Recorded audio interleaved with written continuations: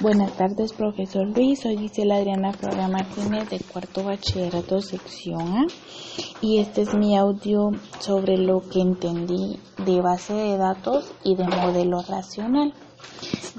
Dice que una base de datos es la información organizada que se programa de un ordenador que se selecciona rápidamente los fragmentos. Quiere decir que una base de datos es un sistema de archivos electrónicos. La base de datos tradicionales se organizan por campos, registros y archivos.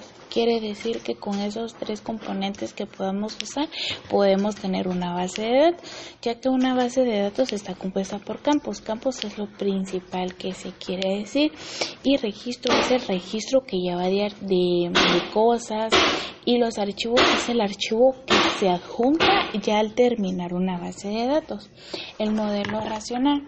Dice que el modelo racional es una herramienta que permite presentar de manera simplificada los componentes que participan en un proceso de negocio y en el modo en el que estos se relacionan entre sí.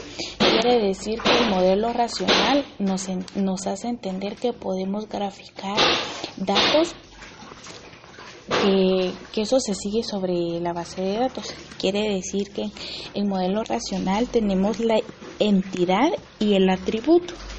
Quiere decir que el modelo racional tiene elementos con los que se componen para poder seguir un ejemplo de modelo puede ser el basado de registros, porque se registra cada matrícula, se registra que el alumno tenga datos, que el alumno tenga clave y que el alumno tenga un género, para así a poder sacar una base de datos y un modelo racional. Muchas gracias, este ha sido mi audio.